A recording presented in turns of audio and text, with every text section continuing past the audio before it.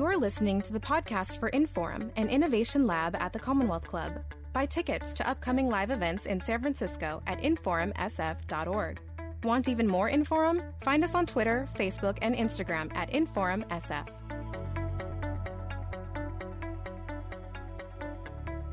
I am Angela Duckworth, and I am not the star of this show.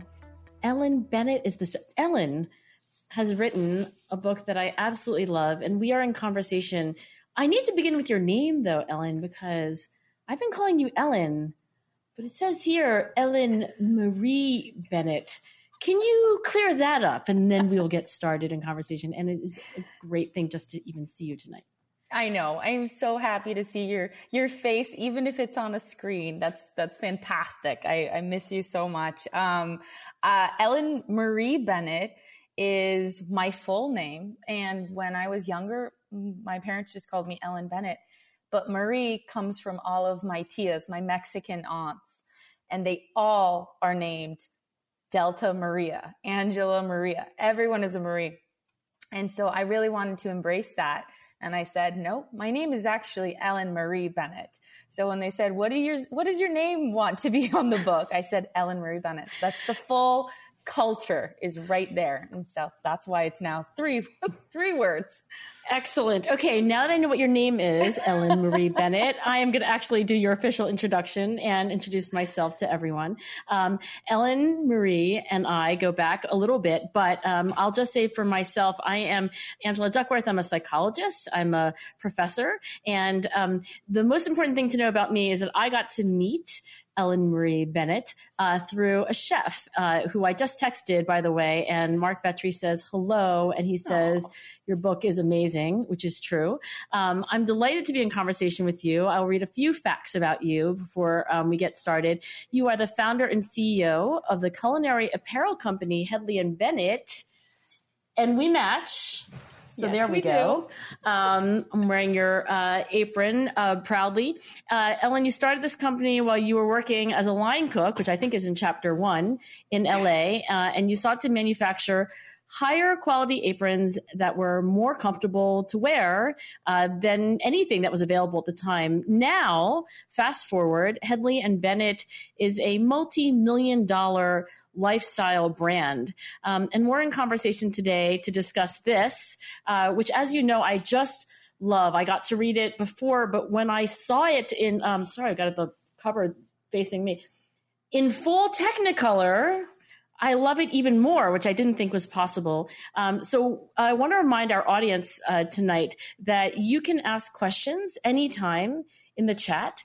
I get to start off with some questions that I've prepared, but we will get to your questions and answer as many as possible. So to begin, Ellen, can you walk us through the now, of course, famous inception of Hedley Bennett? Tell us the story of how you went from cook to CEO of a multi-million-dollar business. It was a very humble beginning, and I was raised by a Mexican mama that I love very dearly and feel like I owe so much of my grittiness to, because she just always made something out of nothing constantly and was so resourceful and creative, even though we didn't have a ton of resources. So I had sort of grown up with that feeling of just like, figure it out, make it happen. And I had enough situations in my life where I had made big leaps and landed, even though I didn't exactly know where I was going to land. So when this moment came along that I'm about to explain to you, it was like the skies opened up and it shined on me. But if I hadn't had those challenging circumstances, I don't know if I would have made the leap. So I was standing in my chef's kitchen as a line cook. I was 24 years old. I was working 3 jobs, making $10 an hour, climbing the ranks of the culinary world, really trying to become a chef. That was my goal. And the chef came up to me and he said, "Hey, Ellen, there's a girl. She's going to make us aprons for the restaurant. Do you want to buy one?" That was a simple side comment. And it's like everything around me came to a screeching halt because I had this glimmer of an idea that our uniforms were horrible, that they didn't fit well, that they didn't look right. They were paper thin. They were a commodity that nobody thought about.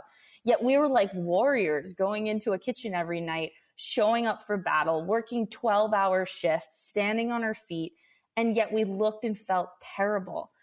And I thought, man, if we could have a uniform that actually made us look and feel awesome, how cool would that be? We would lift our heads up a little bit higher. Didn't matter if you were going to be a line cook or an executive chef in the kitchen, like you mattered. So he said that to me and I was like, oh my God, is this it? Is this that moment? And I just kind of, without thinking about it too much, I blurted out, chef, I have an apron company. I'll make you those aprons. And he was like, what are you talking about? You're a cook in my kitchen. And I said, chef, no, I've been thinking about this and I have a doing business as license, which was honestly all I had. I had no sewers, no plan, no patterns, nothing. But I had this idea and this thing that I wanted to make happen. And he looked at me and he I think saw a lot of conviction, and I convinced him to give me the order. So out of the blue, as I was standing there, he's like, okay, fine. 40 aprons. I need them in a month. Go make it happen. And I was like, oh my God, I have to do this now. So that was literally the inception of Hedley and Bennett. And I'm so grateful for that moment, because if I hadn't taken that leap, I don't know that I would have failed, learned, gotten up, and kept on climbing through all the things we'll talk through tonight. But that was the beginning of the journey, was that leap of faith, dreaming first, details later. And have you ever gone back and had like a debrief with this chef who gave you your, like, did they know that you really didn't have a company, but you had a dream, and they thought like, maybe I'll give them a shot? Or did they think, oh great, I'll get my 40 aprons a little, like I won't have to pay shipping and handling? Like, what was the real truth behind this like bet that somebody took on you? Yeah, such a good question. Chef was his name's Joseph Centeno.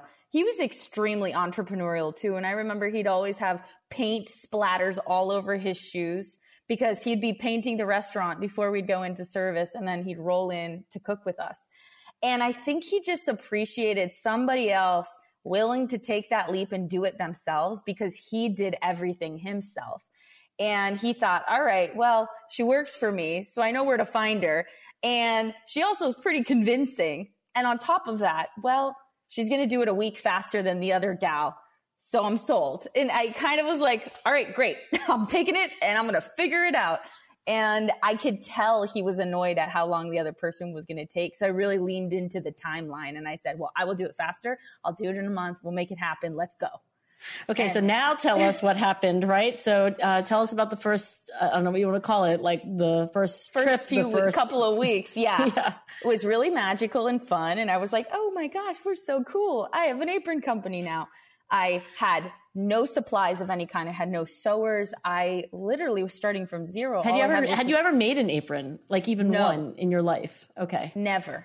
Yeah. And so what I did was something that I talk about in the book, which is back to my mom, being very resourceful. I thought about, what do I have versus what do I not have? And I was like, okay, well, I've got myself. I know how to cook. I work at one of the best restaurants in LA. What if I barter with people? I think I post-it noted this. Yeah. Yeah, right. This was one of my favorites. Yeah. Yeah. I had and I didn't have. It's quite a long list on the I didn't have. But it's even longer on the I did have, because it was all in my head. I was like, okay, well, I've had a challenging childhood of having grown up with a single Mexican mama by myself. I have the ability to look errors in the eye. I have chutzpah and grit, and I've got $300 in my bank account, and I have the ability to cook. Let's do this. And so I called a friend and I said, hey, can you make me a pattern and I'll come over and I'll cook you dinner? You know, I work at Providence. That's a really good restaurant. And he was like, good deal. Fair enough. Deal. So he made me the pattern. Then I got my pattern and I called another friend and I said, who do you know that knows how to sew? Who's out there? And he's like, oh, I know a guy that knows another guy. And 4 or 5 phone calls later, I'd found a guy who his sewing facility was really in his living room.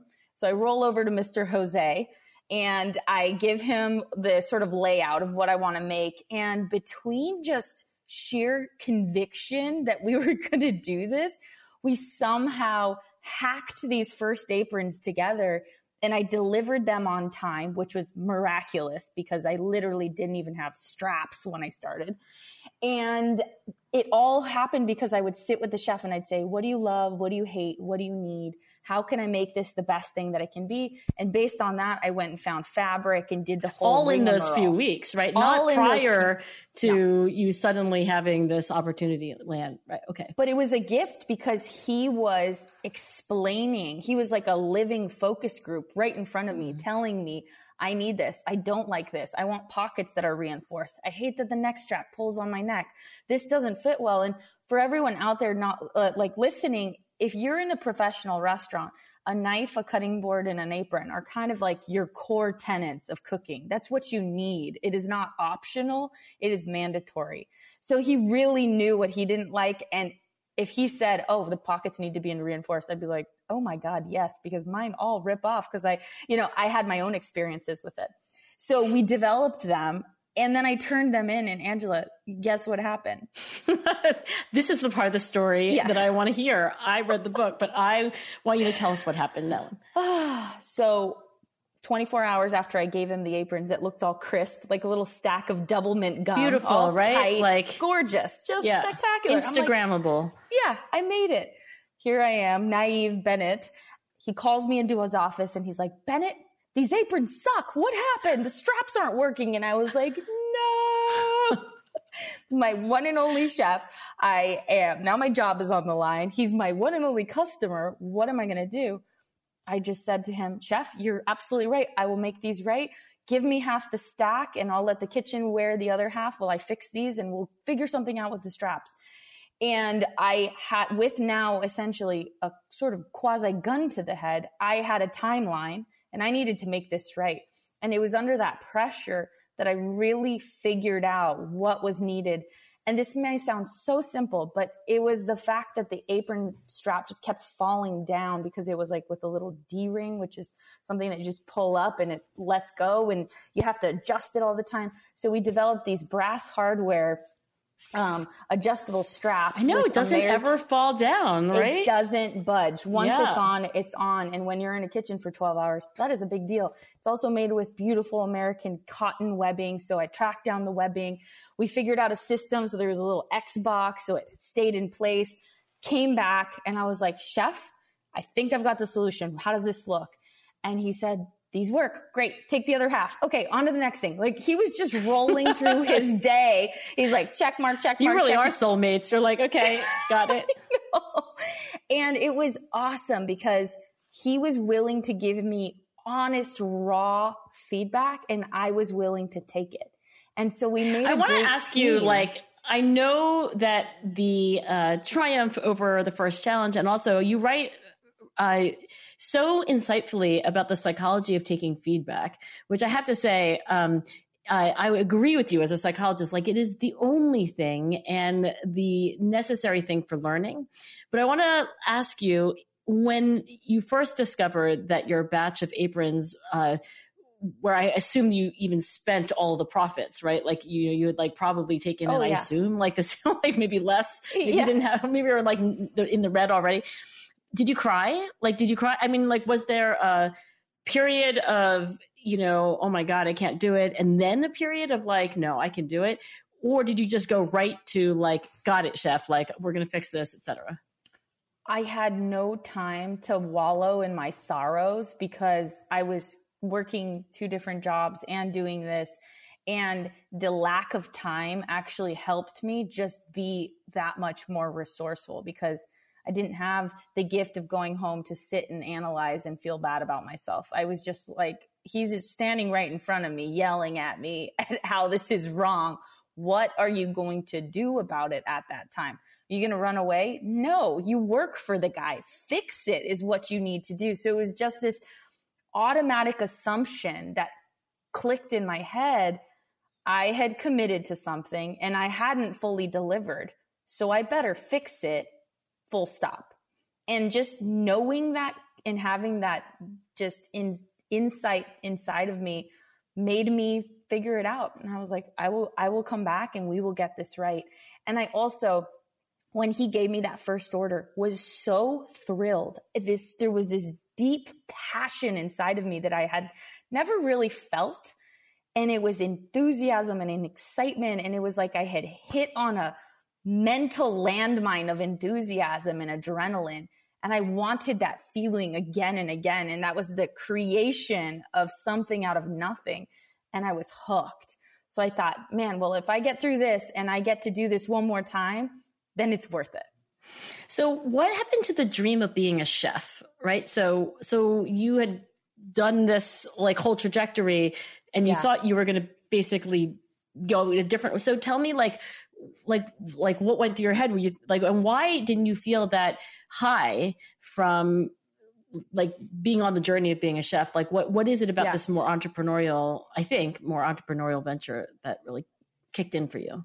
Yeah, I definitely thought I was going to be a chef, and I was determined to stick to that path. And I moved to Mexico City when I was 18, and I lived there for 4 years on my own. And I had a million jobs to pay my way through culinary school and study restaurant management and all of this stuff. And then I left it all because I was like, I got to go back to the United States and start my culinary career, which is why I got a job at Providence, which is what led me which to is start still Hedley while you were Bennett. in I'm going to be a chef mode, right? Exactly. And I think that a lot of the times you see these paths and they're very straight. It's like straight path. And you think, I need to do this to go to the university, and then I'm going to get married, and I'm going to go white picket fence, and then I'm going to have babies, and then I'm going to get a raise, and like that is success. And it's a very like linear path. And yet here I was living in Mexico City, working a million jobs, announcing the lottery on television. That was one of my jobs. That was one of your jobs. Like there's like an entire infographic in the book about all the wild jobs I had. But I say That's that. right. You have the timeline. The timeline. I say that because it was windy. And so here I was still convincing myself. I was every day I was convincing myself a little bit. I was like, I love cooking. This is great, right? I'm on the journey. This is the right thing. I love this so much. Look at how much fun I'm having. It's fantastic. But there was something in the back of my mind saying, I don't actually know that restaurants and owning one is what you want to do forever. And so when this moment came along, I was willing to let go of this other idea to just try this other thing. And it turns out it was the best thing I could have ever done because I followed my gut and I listened to this inner voice being like, yo, wake up, look at what just happened. Look at how you feel about it. And I went after it like a bat out of hell. Actually, because Mark Vetri introduced us, I have to say that he texted me this graphic. You know, that graphic that's like on, I don't know, Google Images where like one is like success and it's a straight line. And then it says, like it's literally, I'll just, like that's kind of what you just described, right? Literally, that's what he just said. So, okay. So you've written this book to help other people achieve their dreams. So I'm taking it that one of the lessons is that it's not a straight line. And it sounds like you were, not entirely wrong about food and hospitality, but it wasn't exactly right. So there was this like calibration. Is that, like entrepreneurs are listening and they're buying your book, by the way, by the score. Like what would you say, like the distillation of this pivot? Like what's the moral of that part of the story? Yeah, the moral is definitely be willing to adapt and to shift and to kind of take a left and take a right when what you are doing right in front of you doesn't feel correct or doesn't feel full to you. It doesn't complete you. And I was finding my way. I think if I look back to all those crazy jobs I had in Mexico and flying to Mexico, I was on a hunt for my thing. I was looking in the world for this thing that would fulfill me. And I knew it had, as you said, to do with food, but I hadn't quite hit the like, bing, that's the one, that's the one, that's the one. So I just kept trying more and more things. And I believe that when you put yourself in interesting circumstances where you are doing something out of your comfort zone, or you are showing up in a way that you've never shown up before. Like, that is where you learn, and that's where you grow. Really, truly, you're out of your zone. You're out of your home. You're out of your safety net. And every time I was out of my safety net, I was learning something new and also learning what I didn't want. And so if I hadn't gotten that job at Providence and had leaped into having my own restaurant, I would probably be in debt. I would be miserable, and I would have gone down a path that was way too straight and without the experiences that I needed to have first. So don't be afraid to take a weird path to get to where you need to get to, and stop comparing yourself to other people. You can only imagine when I moved to Mexico at 18, my friends were going off to great schools. They were getting married. So you went to Mexico to go to culinary school, and it is in the book, and there is a timeline, but do you want to just double click on that? Like, why didn't you go to, I don't know, CIA in upstate New York? I couldn't afford CIA. My mother literally was like, I can't afford that school. It's $70,000. What? Yeah. I didn't know that. It's like per year? Or is it only 1 year? No, it's a 2-year program. I believe it's like 40 something thousand a year. It's very expensive. It's a lot of money. Okay. And my mom was like, I can't do that. I'm so sorry. I love you, but that is one thing I can't give you. And so I was a little bit, and we couldn't even afford Le Cordon Bleu in LA. So I thought, all right, well, fine. Let me see about Mexico. I'll go to Mexico and figure out what that looks like. But I planned to go for 2 months, and then I stayed for 4 years. So there were all of these little catalysts that were leading me deeper down this path in this journey of finding my way in the world. And none of it was comfortable. It wasn't comfortable moving to Mexico when I was 18 by myself. It wasn't comfortable having to get a million jobs to pay my way through the culinary school I was finally able to afford. These were challenging moments that really helped me get notches on my confidence belt, as I like to call it in the book. I just learned how to show up and how to not fail, so that when chefs said, hey, do you want to buy an apron? I was able to say, yes, I can do this for you. And even more remarkable when it didn't actually work out. Like, that to me is the most impressive thing of that part of the story, that you said, okay, give me half the aprons, I'll fix it. And you didn't implode, like you didn't give up then. Can you speculate about your childhood influences, if you think this is the case, that gave you the notches on the confidence belt to even get you to the 18-year-old self that was able to move to Mexico with nothing and figure out what culinary school even meant there? Yeah. Like, what was it? Was it your mom? Was it like, where does that come? Because I have hung out with you enough to just be like awestruck in how confident you really are. I remember once we were at a fundraiser and you said like, oh, come and meet all these famous chefs. And I was like, I feel like I am on the set of Food Network, but everybody's here and they're all but they're all friends with you. And you introduced me to everyone, and you're like sort of like climbing over people's boxes and, shoving food in my mouth. And I was like, I thought I was pretty confident. I also thought I was pretty extroverted, but nothing compared to you. So where does this fire come from? One, I totally blame, in the best of ways, my Mexican culture. I was raised by a Mexican mom, and I also had an English father. So that was quite a cultural difference. And on one end, I was running around the streets of Mexico, playing soccer barefoot, eating tortillas and beans and doing all this fun stuff that I loved. And on the flip side, I was eating Walker's cookies, drinking tea with my grandfather, Hedley, at 4 p.m. when I would see him. So I had contrasting views in the world. And I really was drawn towards the energy of Mexico and how no matter how little resources you had, you made things work. And I had friends that didn't have floors in their homes, and yet they would invite me over for beans and rice and cheese. And it was delicious and wonderful. And they were so happy. And it kind of made me see as a little kid that was actually what mattered, was how you interacted with others, how you made them feel, how you could share this meal with someone. Even if you didn't have a lot, you were giving to others. And that was a beautiful thing. So I was raised with that. And then when my parents got divorced at about 9, it's like the whole world kind of exploded around me, and it felt like the equivalent of having been in a car crash. And it's like I climbed out of the car and I'm standing on this highway while my parents are figuring out what the hell they're going to do. And I'm like, wow, this is wild. Like all of a sudden they have to go their separate ways because of whatever is happening. And I just made this decision. I vividly remember this as a little kid saying, I am never going to rely on anyone for anything. I'm going to find somebody that I love and I'm going to marry them because I love them, not because I need them.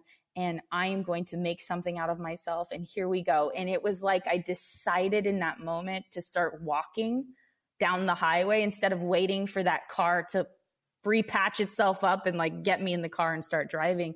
And that's propelled me ever since to just keep going. So I took this really terrible, catastrophic situation in my life and I made it my biggest ammo.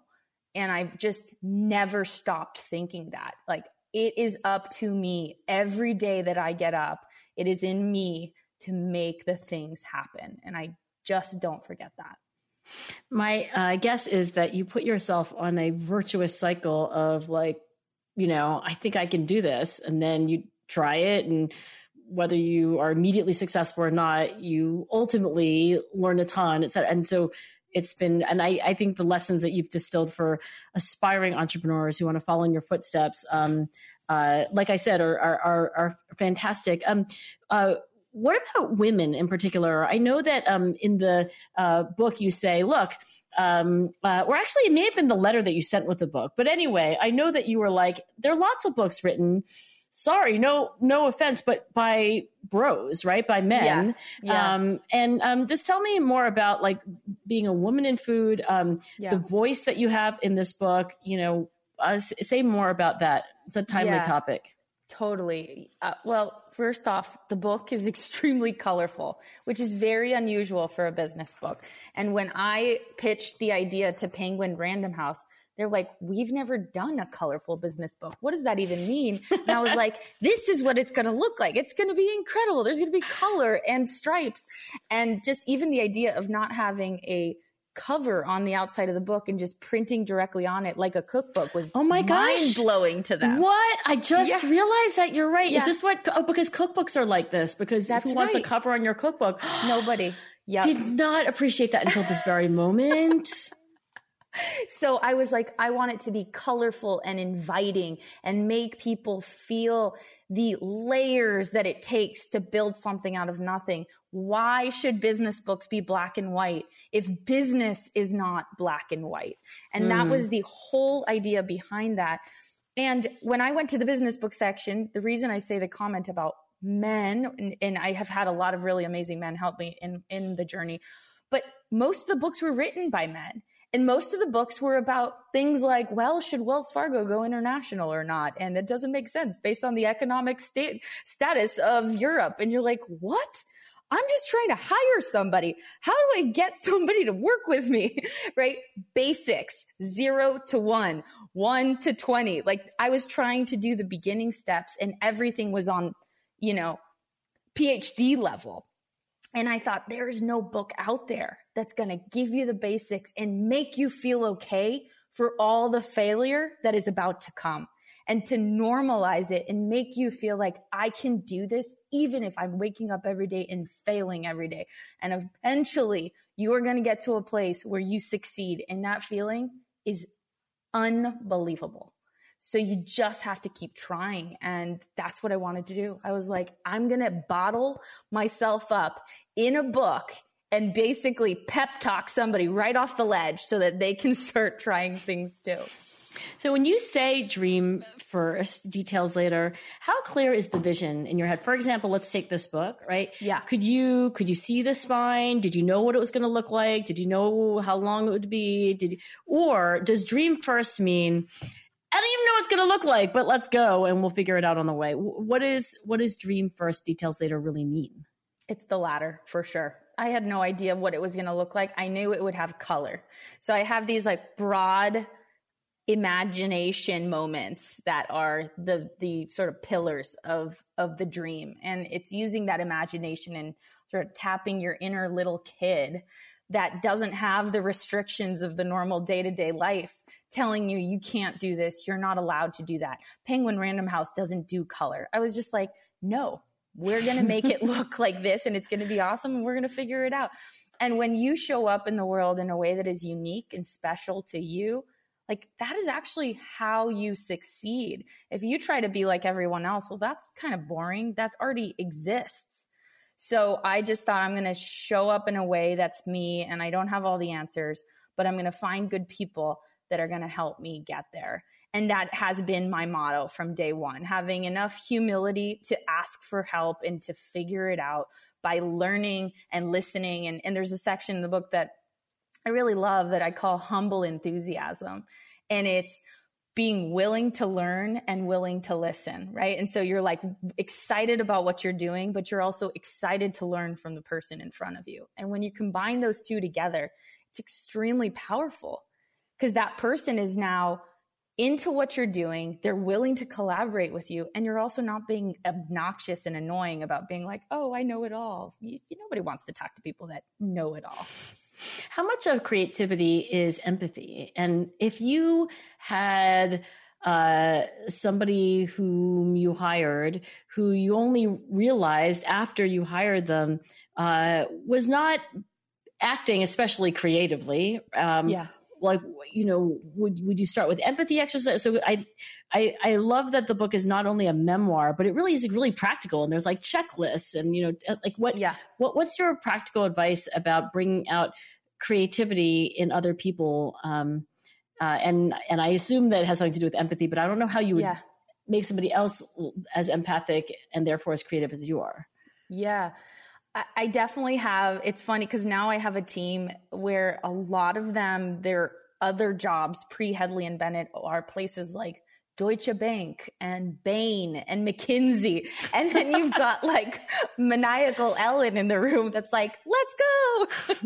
And it's a sight to see. Yin and yang. 100%. And I need them just as much as they need me. I mean, it's a really fun dynamic, but first of all, I don't hire people that have an ego, because when you have an ego, you're not willing to learn. And if you're not willing to learn, you can't evolve and you can't shake fixed ideas out of your head. So I have team members that are just willing to have these conversations. And I will find myself in meetings where they're getting real crazy about a deck and trying to build everything before they just take the first leap. And so I use a lot of analogies. I go hard on the analogies. Give me one. I love analogies. Okay. So I'm going to share something with you that I'm not exactly sharing with the world yet, but I can't think of another analogy. So I'm going to do it anyway. Now you are. So, here I am sharing this out with the world. So I am pregnant right now. Whoa. Yeah, I know. I know. Yeah. Just casual. I'm so excited. I know. It's that. Yes. Yeah. Okay. That's and now I'm we're all in the know. I can't think of another analogy other than this. How am I going to get out of this one? Yeah. I'm just going to dream first, details Ellen. later. Oh my God. I really I'm so excited. Yes. So pretty early on still, but so I was talking to my team member the other day about embroidery machines. And he's like, okay, we are going to need to get this 6-figure setup in our 3PL to start this process. And I'm going to need this machine. It's going to take us a few months to investigate. And I'm like, whoa, McKinsey, like, hold on a second. And I said to him, I had a conversation the other day with a friend of ours who's a really great friend, but she's also happens to be a real estate agent. Also, my analogies are long-winded, so bear with me. It's okay. They're like stories and analogies. Stories and analogies. They're fables. There's a moral. So I'm like, I called her the other day to say, hey, our house is little in LA. We're thinking about, should we get a bigger house? What should we do?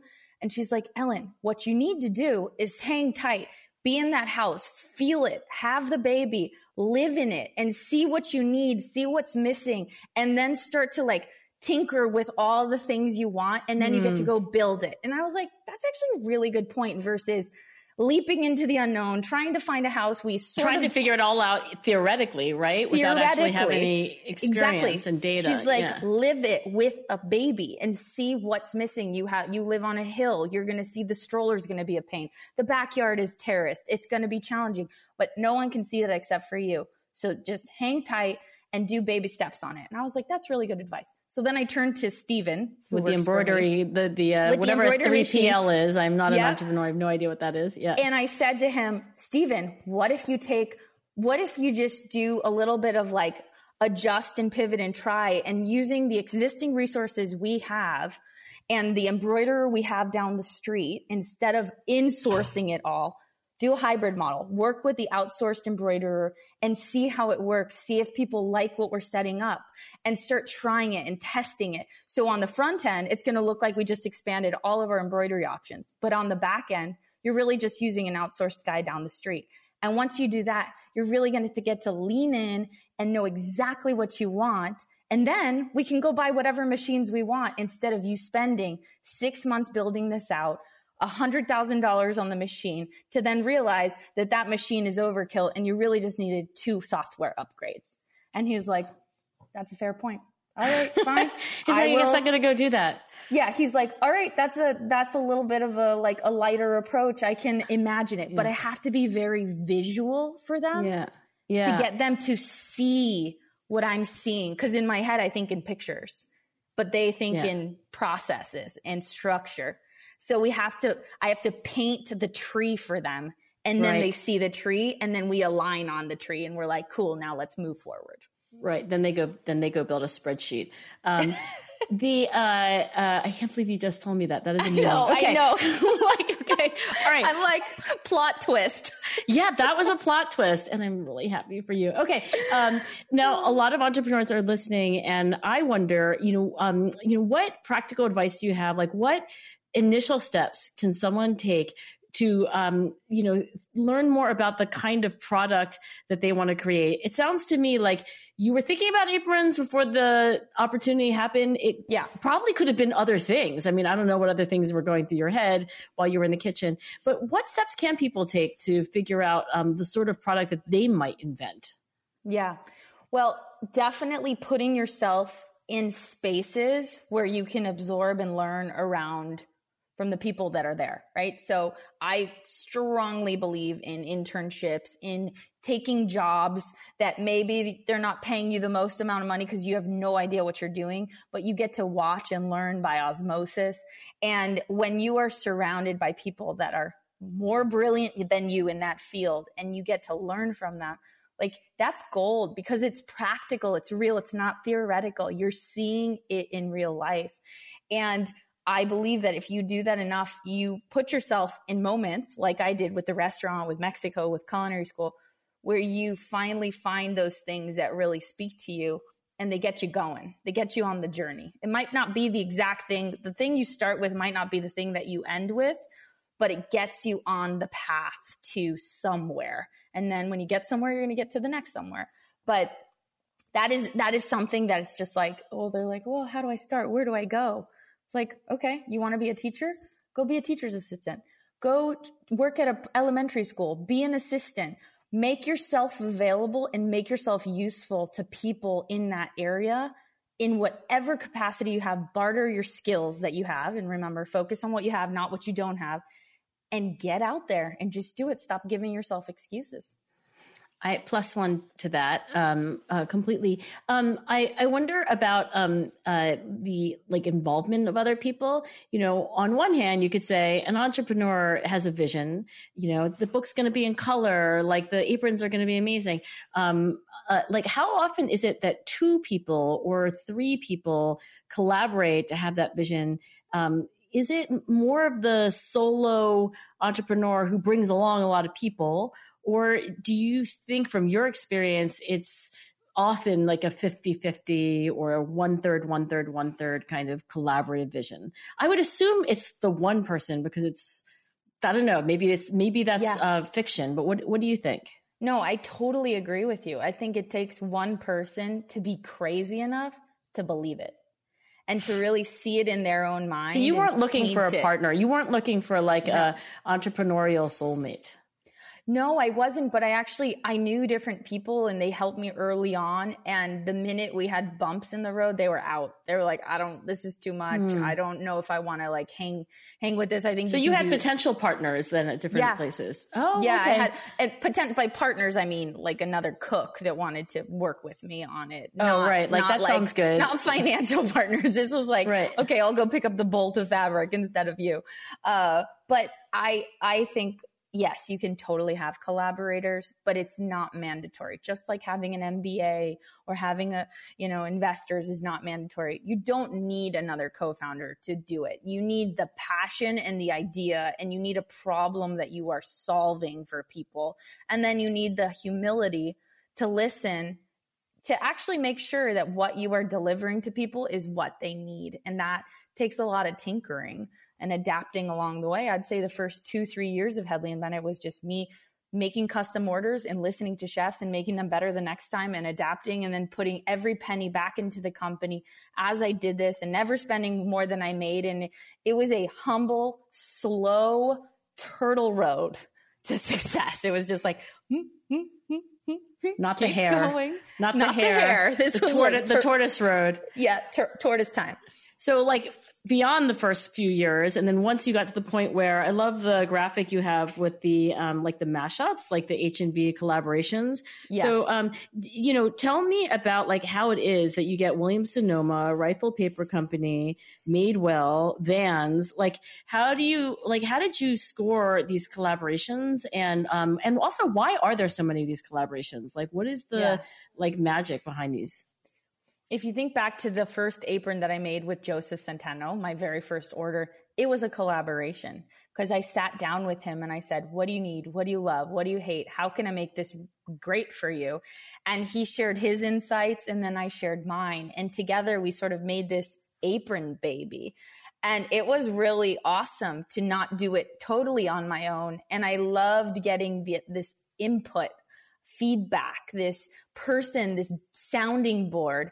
And as I felt more and more comfortable doing this, and we started landing amazing chefs like Martha Stewart and David Chang and all these incredible people out there in the world, I thought, man, if we can do this with people and corporations, and we were outfitting companies like SpaceX and Google and Four Seasons, I thought, we could do this with other companies too that are doing something different than us. And we can both bring something magical to the table that's totally unique, and we can invent something new. And that is how the Vans times Hedley and Bennett shoe came to life. It's like a chef's shoe. That's how our chef socks came to life with another brand called Richer Poorer. And I wrote an entire chapter in here that I think is really valuable for people on how to collaborate with others in business, and some of the like key recipe pieces that you need to make it genuine. And, I'll just give you one of them. Like both sides of the table have to deliver something that the other person doesn't have. So in my case, I had chef knowledge and access and resources and people that really knew what they wanted in a shoe. And Vans had the manufacturing capabilities and the infrastructure to make shoes, but they didn't know how to make a shoe for chefs. And they wanted to really tap into that maker community. And I wanted to tap into the, sort of skater community. So together we teamed up and made this awesome, unique product that people loved. Like it sold out in literally a couple of days. And it was because it was different, it was unique, and we both brought some different elements to the table, and people want uniqueness. So we made it happen. So are you now at the point where, these like amazing other brands are pitching Ellen Marie Bennett, or are you still sending cold emails across the transom trying to get people to listen to you? It's a combination, but I never have our company collaborate with anyone that we don't truly admire and they don't have similar values to us. If they're jerks in any way, shape, or form, it's like, no, we're not going to collaborate with some random airline company, because that just doesn't have anything to do with what we're doing, right? So it's got to be genuine. It's got to be different. It's got to be cool.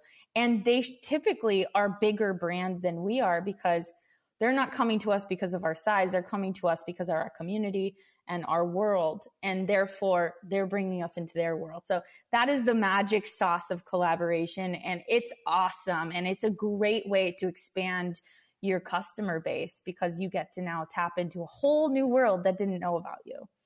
Now, before we move to audience Q&A, I do wonder, like, you know, you are just about the most exuberant, incandescent, really, like person I know. But what about like the darkest, gloomiest, most disappointing or discouraging days? Like, what is that story that when you say like, oh, let me tell you about that, and then tell me what happened?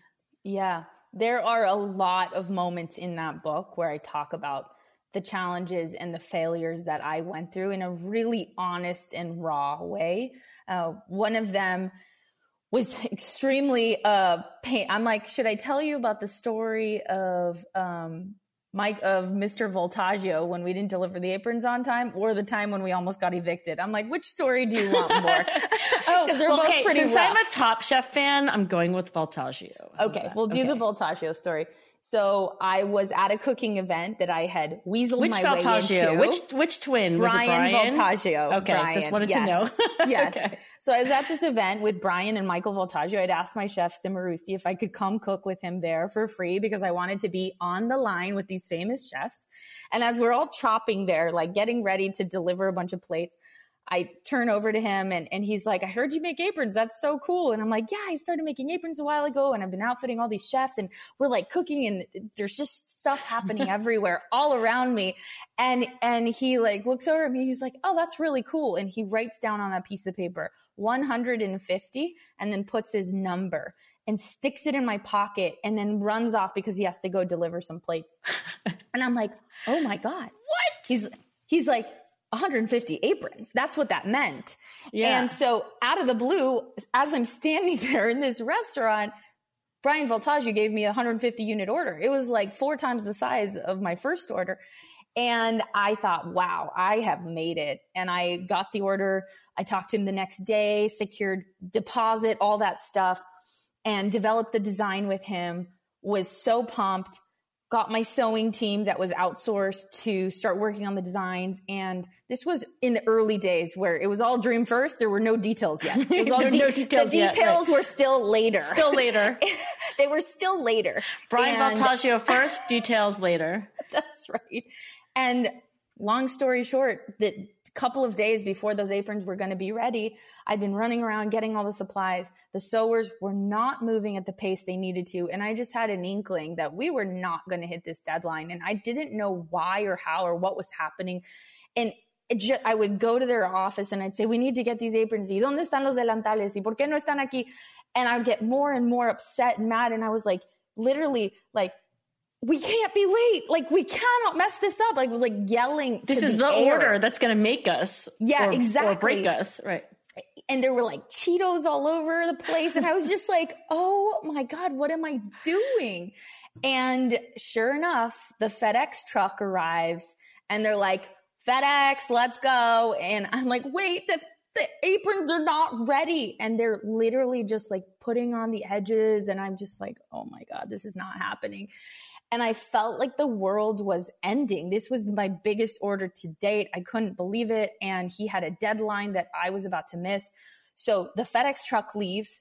I am still hustling the sewers to move faster and to get them done. And they just are like, sorry, Elena, like it's not going to happen. Like not a care in the world. And I just couldn't handle it.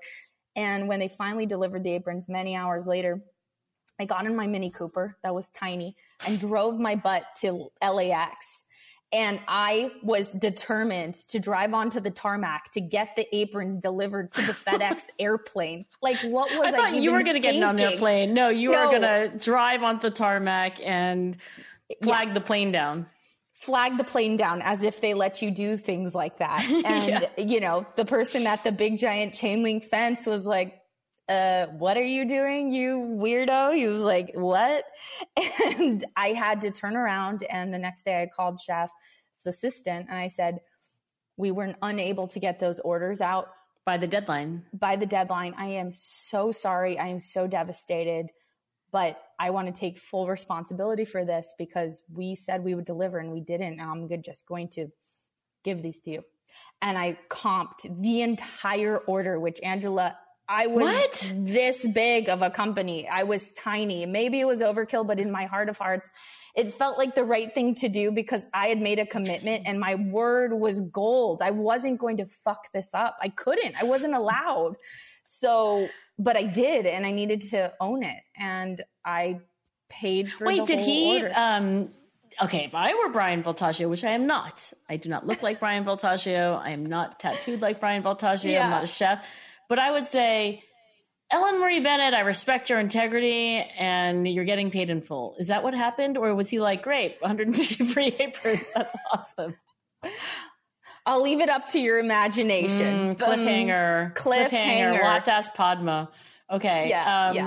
That's great. So we are going to start with some audience questions now. Okay. I am going to ask you this one. Your mom, Ellen, sounds awesome. What did your mom say when you told her that you were going to start Hedley and Bennett? She didn't flinch. She was just like, okay. So of course you are. Yeah. She's like, all right, that's fine. And every time I brought her something new, I'd be like, we're in Food and Wine. We are outfitting Martha Stewart. She'd be like, that's nice. Okay. Like she was just so mellow and just kind of expected me to do things that were unexpected all the time, that it was normal. It was normal for me to be doing things that were unusual. And she just kind of acknowledged it, but let me keep doing what I was doing. And it in a way, on one hand, I was like, no, I want you to be excited. And on the other hand, it just kind of gave me more liberty to just keep trying. And, you know, she saw me on the Ellen show today talking about the aprons, and she was like, over the moon. I hope Ellen got her to show some emotion. It got her excited. Oh, and she cried. That's good. That's appropriate. She did. It was like 9 years later, I got her to cry by being on the Ellen show. I'm like, man, tough customer. Can you tell me what was Ellen like?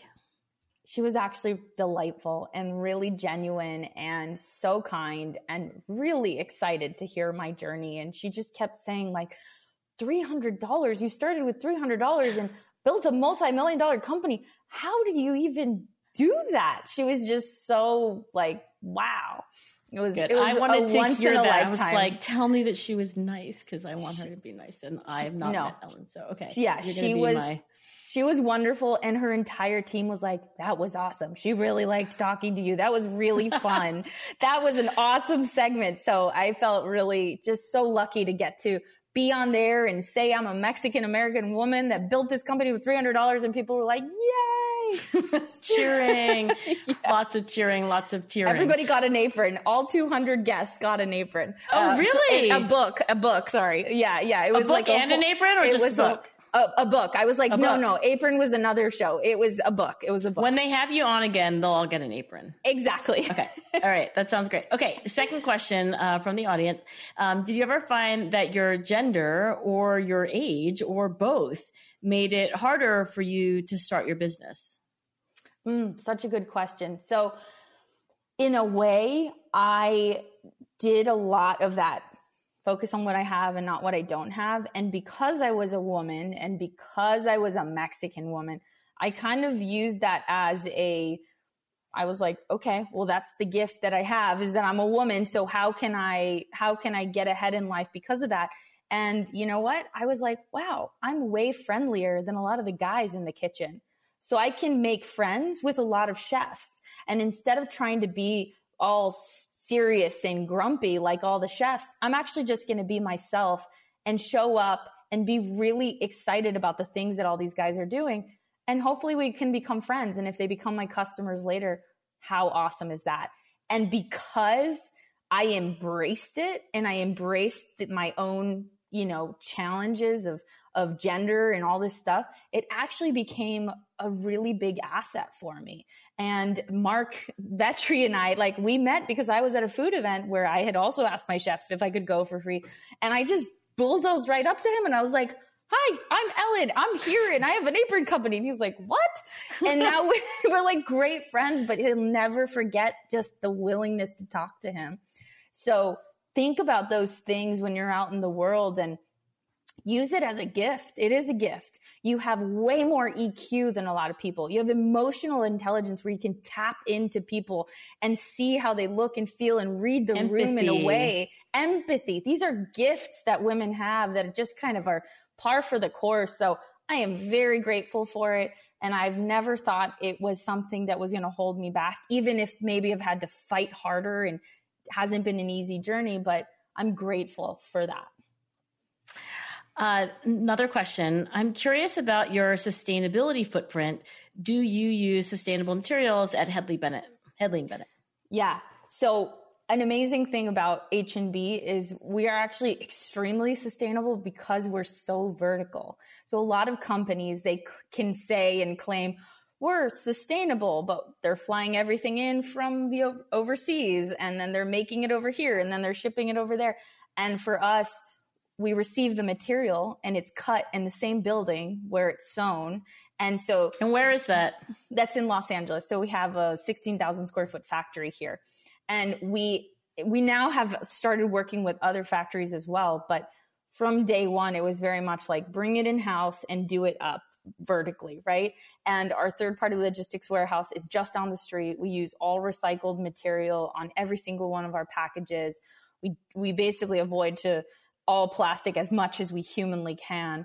And there's just these like little decisions and awareness moments where you choose, should I buy recycled paper or should I buy normal paper? And you say, I buy recycled paper. And it's little bit by bit. I think people take sustainability to sometimes they make it overwhelming and it's an extreme, but you have to start with little tiny baby steps and then it grows and evolves and evolves. So that is my approach to sustainability at H&B.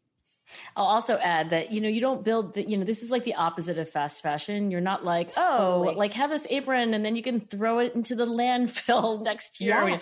Like I have the first apron that you gave me and totally. And it's like as if it were made yesterday. So and our aprons do. That's such a good point, Angela. Our aprons last a really long time. And in regular kitchens, you typically have an apron for 2 or 3 months and then throw it away. But I have people that have aprons for 7, 8 years. So just think about how much material we are saving by having a garment that doesn't have to get constantly replenished. It's just the same one again and again and again.